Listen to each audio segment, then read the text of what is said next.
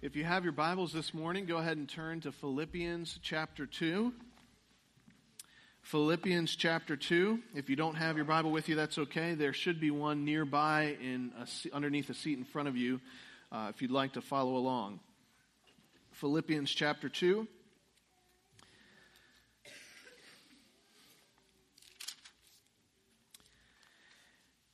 And I'll go ahead and read beginning in verse 5. I almost lost my voice with all that singing. That's not good. You all sounded so good. Let's read beginning in Philippians chapter 2, verse 5. Have this mind among yourselves,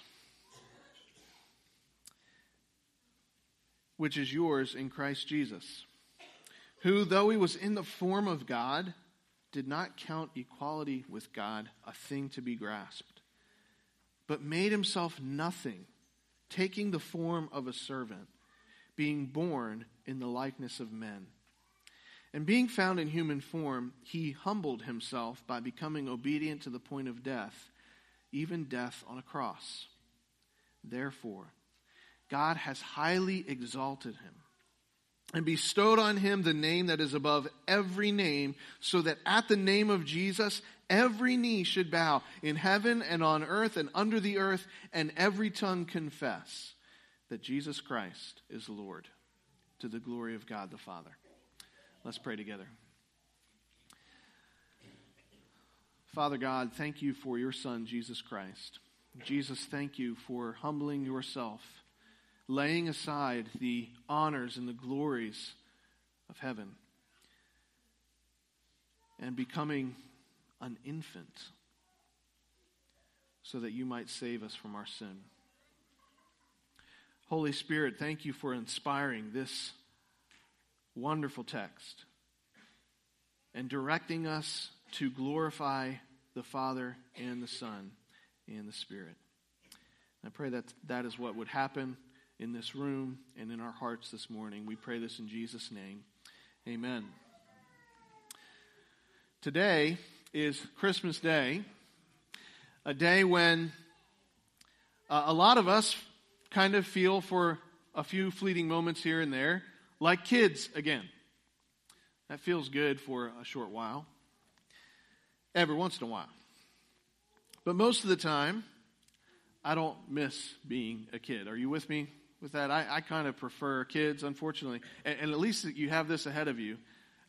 It's better to be a grown-up in many, many ways.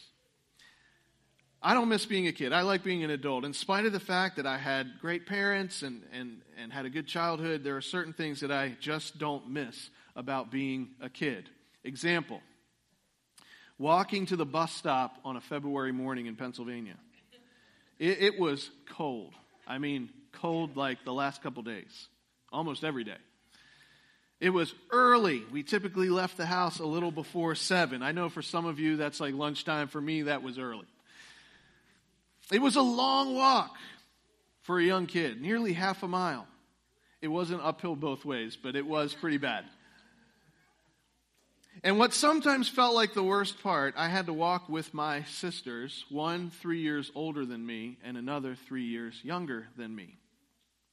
And I'm ashamed to say that as a 10 or 12-year-old, I didn't always appreciate my sisters on those early, cold mornings. I have a feeling they didn't always appreciate me either.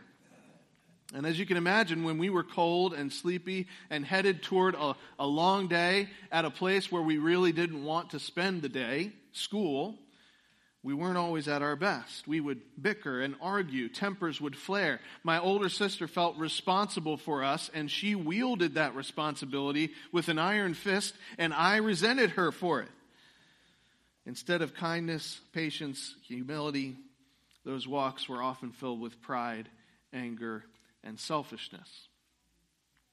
The thing is, as much as I wish I could say that I have left those things behind and that I don't engage in the pride and the selfishness and the bitterness and the resentment anymore, my family could tell you if they were, they won't because they're nice and they're polite, but if you asked them and they were willing to be honest, they would tell you that those things are often, all too often, a part of my life even today. Much more prevalent than the kindness and the patience and the humility. And maybe the same is true in your life as well. But if it's true that more often than you like to admit, bitterness, pride, bickering, and conflict arise in your own relationships, then you are not alone.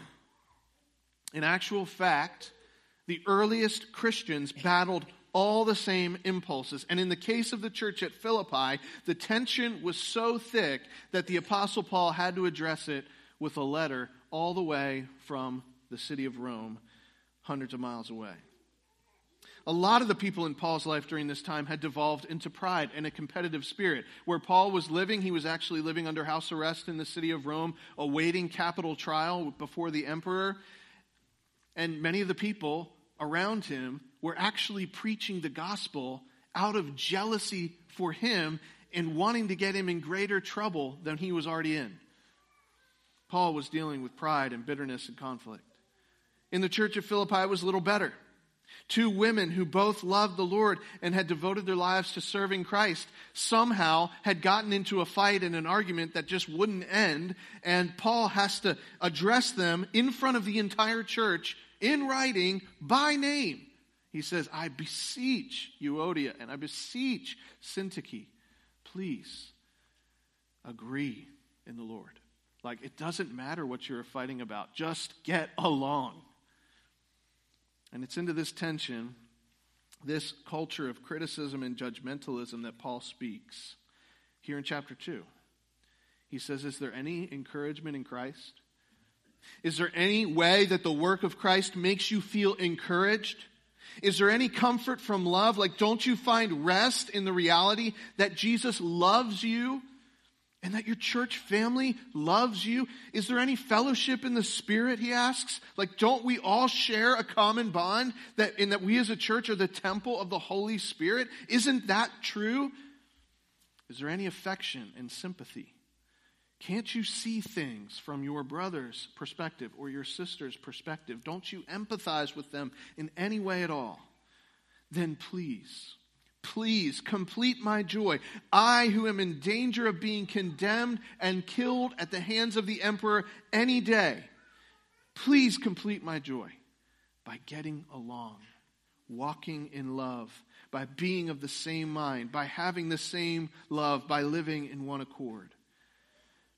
What we're going to see briefly this morning is that there is a pathway out of pride and bitterness and anger and resentment.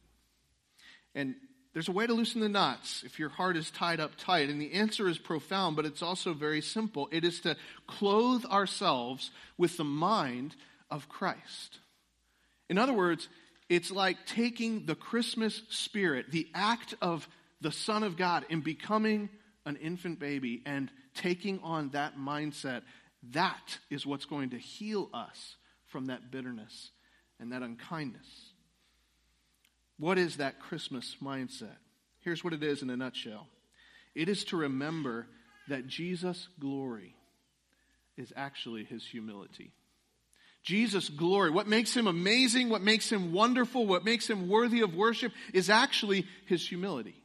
We're going to see that here in a moment. Over the last month, we've been exploring the reality of the Trinity, a reality that is only possible to know anything about because of the birth of Jesus Christ. And today, I want us to just ponder a truth that is equally mind-blowing, the truth that the Son of God, one of the persons of the Trinity, God himself, became man, and the humility that that represents. What an incredible act of humility that dramatically changes the world and can change us today if we allow it to shape our minds. And our passage gives us 4 realities about the humility of Christ that make it the grand occasion of his greatest glory. Here's reality number 1. First of all, Christ's humility is surprising. Christ's humility is surprising. Before we can feel the impact of Paul's amazing claim in verse 7, we have to back up a little bit and understand the contrast that he begins to make in verse 6. He says, though he was in the form of God, though he was equal with God, he didn't count equality with God a thing to be grasped. Don't skip over this. Christ's humility is surprising because you would not expect a person of such power and such glory and such wealth and such amazing splendor and goodness to ever lay any of that aside. It's surprising, isn't it? I mean, think of it this way. Imagine, some of you have already thought about this. You're thinking it's almost the new year, and you might have some goals, right, for 2023. And maybe you have some really ambitious goals for your financial situation, your professional career, your family, your relationships, whatever it is. And imagine that in 2023, all of your goals, you met them. You're wealthier, you're healthier, your career is humming, the people in your life love and respect you. How likely would you be to give any of that away? Think about it. If you met all the goals that you have in your life, all your ambitions, your wildest dreams, and in this next year you got all of that stuff, how likely would you be to give it away? Not very likely at all. Nobody would do that. Now, people who achieve their goals, they're kind sometimes, they're generous, they want to give people things, but even the most generous aren't going to lay aside their entire lifestyle for others. And by the way, ancient people understood this too. They talked about gods who came in the flesh, but it was never to come in the form of a baby laid in a manger, someone for whom there was no room. For example, Zeus in Greek mythology, he consorts with humans for the purpose of gratifying his sexual desire. Egyptians and Romans considered the kings and the rulers of the world to actually be avatars of their gods that they worshipped.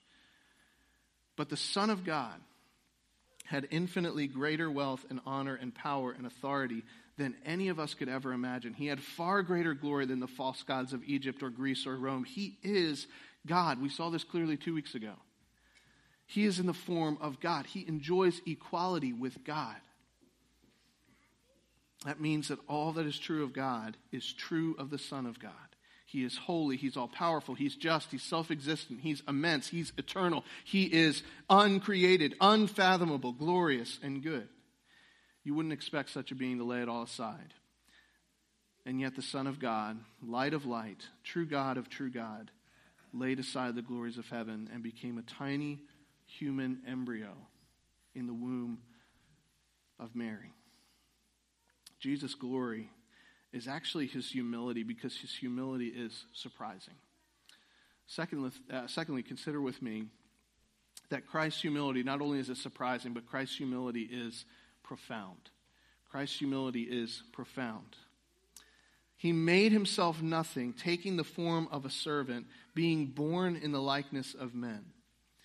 The Son of God didn't just lower himself to the level of angels. He didn't just lower himself to the level of the mighty kings and the rulers of the world, born in a palace. He took upon him the form of a servant, born to the wife of a carpenter, and laid in a manger. The beginning of verse 7 describes one of the most breathtaking mysteries of Scripture. Theologians call this the hypostatic union. That is, the union of two hypostases. That's a Greek word that means an essential nature. Two essential natures joined together and united in one person. That is, while God, think about this, folks, God has one nature but exists in three persons.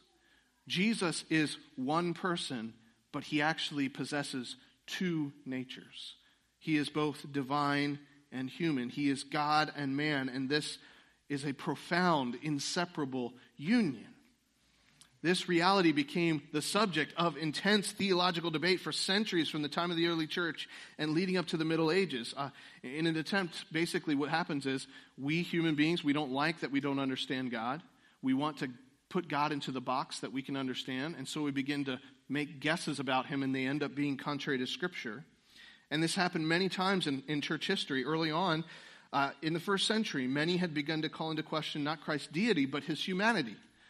These were the Docetists. They believed that Jesus appeared as a man, but really he wasn't a man. He was just kind of like a phantom of a person. Like he looked like a man, but he was more like a spirit that had an appearance, but he wasn't really a man. This is why in 1 John, the beloved disciple reminds God's people, he says, that which our hands have handled, what we've touched, what we've heard, what we've seen with our eyes, proclaim we unto you. We dined with him. He's fully human. Others would question his divinity, like Arius of Alexandria. We talked about him a few weeks ago. Later, Apollinarius taught that the Son of God kind of borrowed a human body, but he didn't actually have a human nature. He was kind of wearing an Edgar suit, right? Some of you will get that. That's literally, that's what he taught. He didn't call it an Edgar suit, but that's what he taught. Eutychus, the monk, later on began to teach that the divinity of the Son sort of mixed in with the humanity of Jesus, and he became sort of a hybrid of both, like a third thing.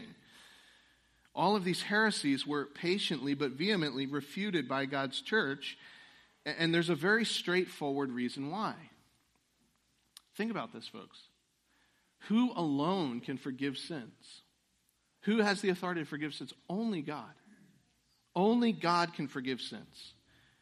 If Jesus isn't God, then he can't forgive sins. But only a man can represent men to God. So in order for us to have any hope of salvation, we have to have a Savior who is both God and man. Fully, completely. Because that part of us that he does not take on himself is a part of us that cannot be saved. And the good news is, of course, that Jesus took on all of what it means to be a human being. He was completely and is completely human, and yet remains completely God. And this is why from earliest times all Christians have recognized that passages like Philippians 2 teach that Jesus Christ is both fully God and fully man. We believe, as Christians have affirmed in the Nicene Creed, and some of what we just sang a few moments ago in that song, O Come All Ye Faithful, just some deep theology in there that maybe it sounds a little foreign to our ears, but so important. But the Nicene Creed says, we believe in one Lord Jesus Christ, the only begotten Son of God, the one begotten from the Father before all the ages, light of light, true God of true God, begotten, not made, being of one substance with the Father, through whom all things came into being, who for us men and for our salvation came down from heaven and became flesh by the Holy Spirit and the Virgin Mary and became man. Christ descended not just a step or two, but to the depths. He laid aside the honors and the accolades of heaven, and though God, he became a lowly infant.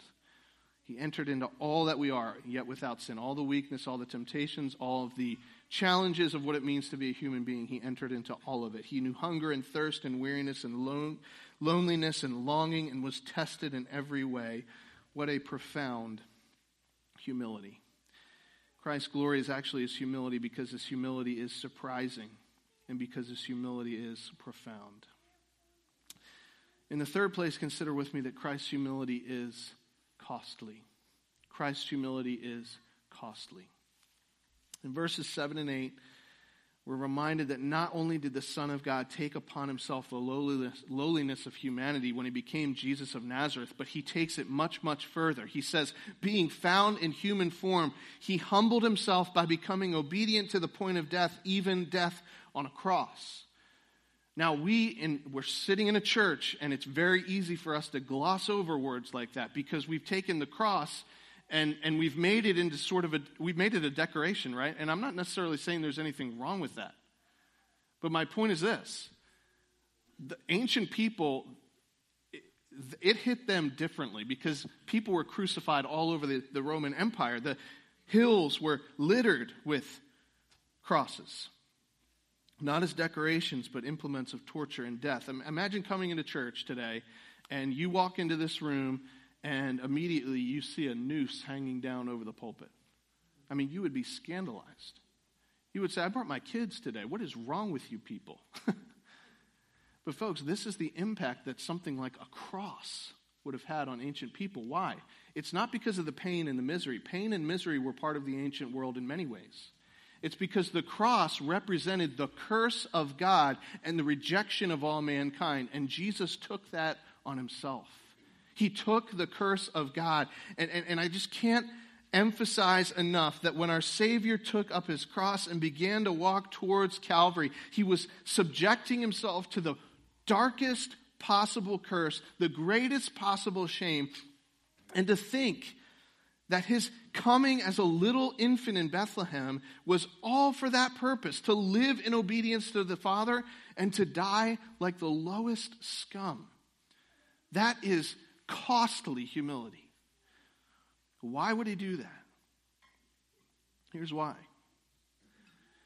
It's because, folks, unless he goes to the cross, unless he carries the curse, unless he feels the weight of the settled, burning, hot anger of God in his human body, then we have absolutely no hope. We're done. If he doesn't bear the curse, we are going to have to bear the curse.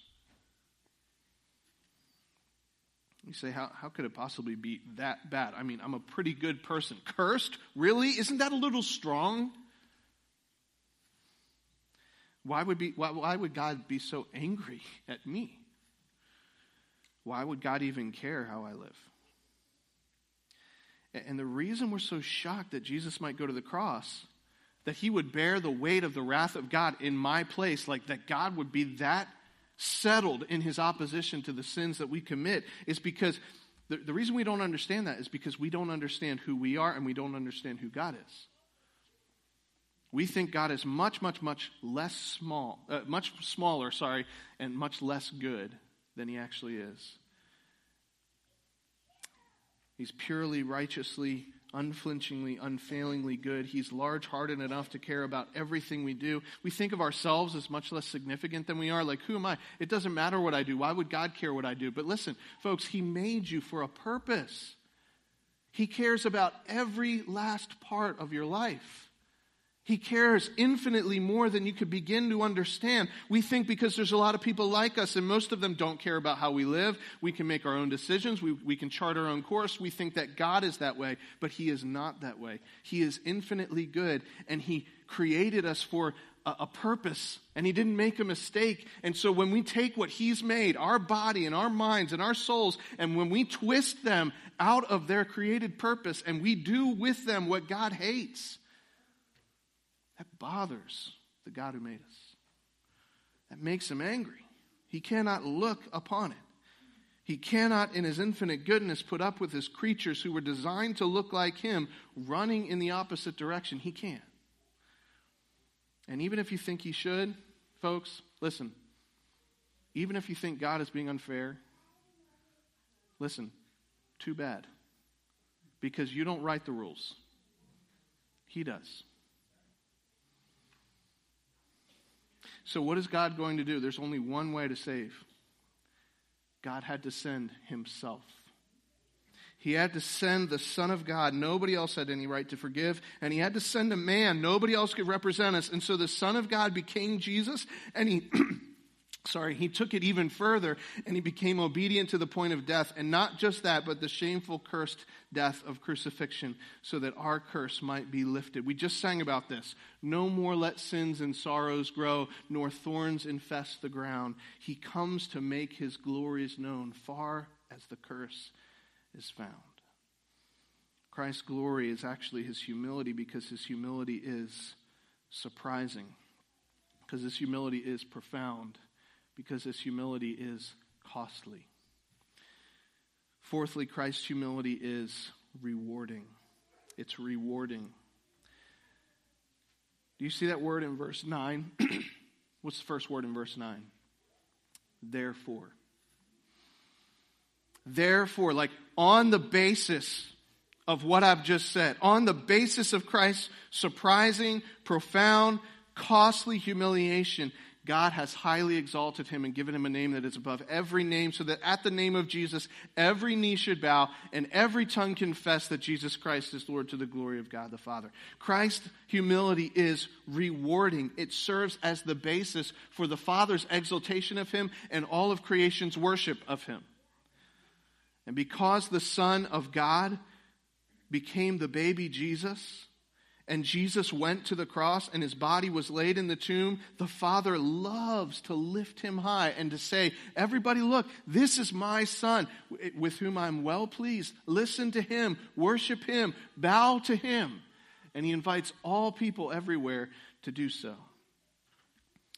And the Son of God receives his reward, just as the prophet had predicted long before in Isaiah 53. He shall divide the spoil with the strong, because he poured out his soul to death. And folks, every creature one day is going to see it. Every eye. And either in gratitude and wonder and joy, or under the weight of the shackles of judgment, every angel, every spirit, every human being, dead or alive, is going to see and is going to bow the knee. And when that day comes, it won't be about who is the greatest athlete of all time, or who is the richest person on earth, or who is the greatest philanthropist of all time, or who had the greatest ideas, who is the best scientist. None of that stuff is going to matter. It's going to be all about one person, Jesus Christ. Every knee will bow, every tongue will confess this Jesus is Lord. And this morning, given that Jesus' glory is actually his humility, his surprising humility, his profound humility, his costly humility, his rewarding humility. There are two very obvious takeaways from this reality. If it's true that this is the case, then I plead with you, folks, I beg you, yes, even on Christmas morning, December 25th, 2022, I plead with you to bow the knee to him today while you still have the choice, instead of later when you do not have the choice. Bow to him today in faith, in love and worship, instead of later as a convicted criminal. Folks, please search the Scriptures. Pray for guidance from the Holy Spirit. Ask God to show you what is true. Ask him to show you who Jesus is. Meditate upon the empty tomb so that you might see him in his glory. Be convicted of your sin and just say, Jesus is Lord. I'm not the Lord. I've been trying to sit on the throne. I've been trying to be in charge of my life. I've been trying to direct my own steps. I've been going my own way, and that's wrong, and I know it's wrong, and I've felt that in my heart, and I know that I've sinned, and I can't change myself, and I need a Savior, and Jesus is the only one. He's my only hope. Without him, I am dead. Without him, I am cursed. I need a Savior. I need a rescuer, and there's nobody else. Jesus, please save me. Please be my Lord. Takeaway number 2. Have the mind of Christ. If it's true that his glory is actually his humility, then you must walk this path as well. Humble yourself, friends. Stop being so proud. Humble yourself in front of your spouse. Humble yourself in front of your children. Humble yourself in front of your parents, your coworkers, your church family. Stop being so proud. This afternoon or sometime later this week, when the table is set and you're all eating and you're stuffing your face and you're looking around at these other people gathered around the table with you, you look at them and you think, this person, I'm going to put him in front of me. That person, I'm going to put her in front of me. I am going to put myself last because Jesus did that for me. I'm going to take on the mind of Christ. I'll show the people in my life that I'm grateful for them. I'll be the one to wash the dishes joyfully, not grudgingly. I'll be the one to take a cold shower when everybody else is finished getting ready in the morning. I'll be the one that goes outside in the cold and warms up the car. You know, these are silly things, but folks, these are the little decisions that make up our lifestyle. And we need to decide to humble ourselves and take on the mind of Christ. I'll show those people I love them and grateful for them that our little disagreements and arguments aren't going to get in the way of my love. I'm going to have the mind of Christ. And if you're going to do that, folks, if that is your strategy this week, if that's your goal, then you're going to need help. And you know that. You're going to need the Holy Spirit's help. And so as we take a moment here to respond to God's word today, I want to encourage all of us to bow to Christ, place our faith in him, renew our faith in him once again, and to ask the Holy Spirit, God, please help me. Help me to have the mind of Christ today. Help me to have the mind of Christ tomorrow and the next day, the rest of this week. Help me to humble myself and have that mentality, the Christmas mindset. Let's pray. Thank you, Father, for your word, and thank you most of all for the Lord Jesus, who just has done everything for us. He's lowered himself and laid aside his glory so that he could live in our place and die in our place. And Lord, so often we confess we've been proud. We've been self-centered. We've looked at the people in our family, the people in our workplace, the people in our church, and said, how can that person serve me? And Father, we need to turn it around, but we can't do that without your help. We need the Spirit to come and change our mind. Change the way that we think. Change the way that we calculate our worth and what constitutes a worthwhile life. Father, help us to humble ourselves right now as we respond to your word. We pray these things in Jesus' name. Amen.